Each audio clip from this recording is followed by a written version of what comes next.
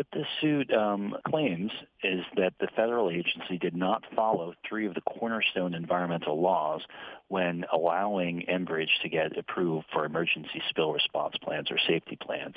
So they did not follow the Endangered Species Act, the Clean Water Act, and NEPA, the National Environmental Protection Act, which requires environmental impact assessments before giving or renewing permits.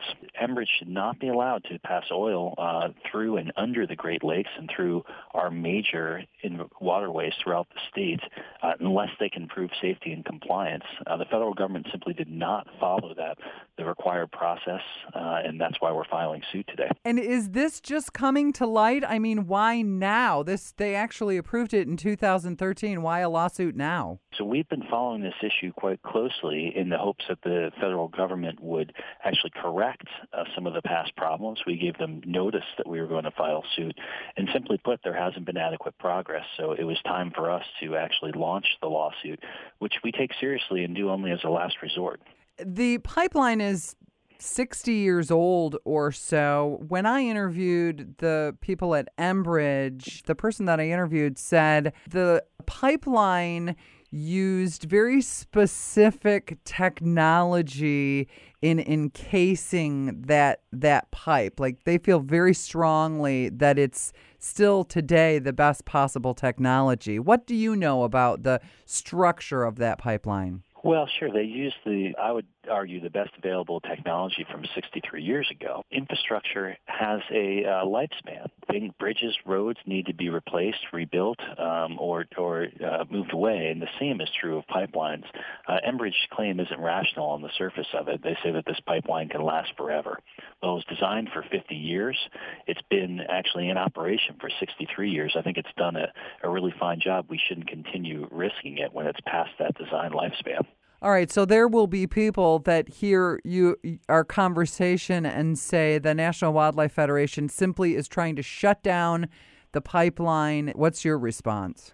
Yeah, what we want Enbridge to do is to actually comply with the law, and for the federal government to compel them to do that. With the Great Lakes deserve the highest levels of protection that they are, and they haven't been receiving it to date. By complying with the law, Enbridge would be required to prove that there is a spill response plan that is feasible for places including the Straits of Mackinac. To my mind, they haven't been able to demonstrate that to date, but they have not been required to, as they should have been by the federal government.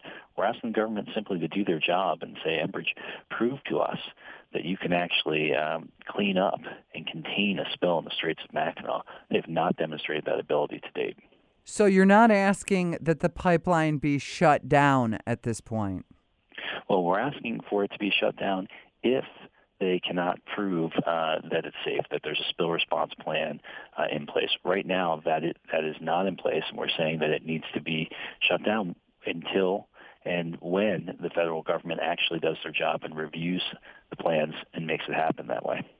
Are there any other pipelines that are running underneath the Great Lakes? Depends a little bit on how you define the Great Lakes. There are ones that run, for example, under the St. Mary's River. There are many. This lawsuit feels a little bit premature given the fact that the state has solicited for independent consultants to take a look at Enbridge Line 5. Yeah, and we are very much aware of that process. I personally sit on the governor-appointed Pipeline Safety Advisory Board, which is providing advice and consultation on that process.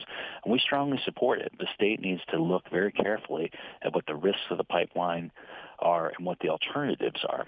On the other hand, the federal government is where the primary responsibility for pipeline oversight falls, and we can't sit here and allow the federal government to continue to not do its job on this. And that's why we're launching the lawsuit in tandem with working with the state on the risk and alternatives analysis, which are a core part of work on Line 5. So just to review, National Wildlife Federation then is basically accusing the agency of ignoring the required documents for this. The federal government did not actually require, for example, an environmental impact assessment as required under the National Environmental Policy Act.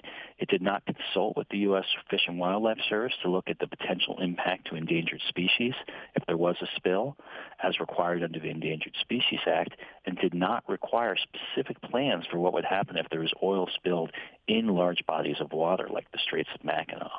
So it approved a spill response plan or an emergency plan without actually going through the required parts of the major environmental laws. Honestly, what is the alternative to getting oil to its destination in Sarnia or in the lower peninsula or what have you? Because if you truck it, then there are environmental issues related to that too. Yeah, there's a few things to realize with that. One is that a very small percentage of the oil is actually utilized in Michigan, primarily through the Marathon refinery in Detroit. Enbridge's estimates have varied, but they've been somewhere between 5 and 30%. So if you're talking about the amount of oil from Line 5 that actually stays and is used in the state, it's a pretty small percentage. The rest of it passes through using the Great Lakes as a shortcut to get to export markets, largely to Montreal, and from there it can go to international markets, et cetera. But there is existing pipeline infrastructure that actually skirts around the Great Lakes, so south of Lake Michigan, starting in that same point in Superior, Wisconsin, and ending in that same point in Sarnia, Ontario. And there is some excess capacity in those lines right now. So you've got some existing oil pipelines that could pick up some of the slack. We don't have a blanket opposition to oil pipelines or oil transport. It's a necessity of modern life. But there are times and places that are inappropriate. And to us, the Straits of Mackinac are simply the wrong place to lay oil pipelines.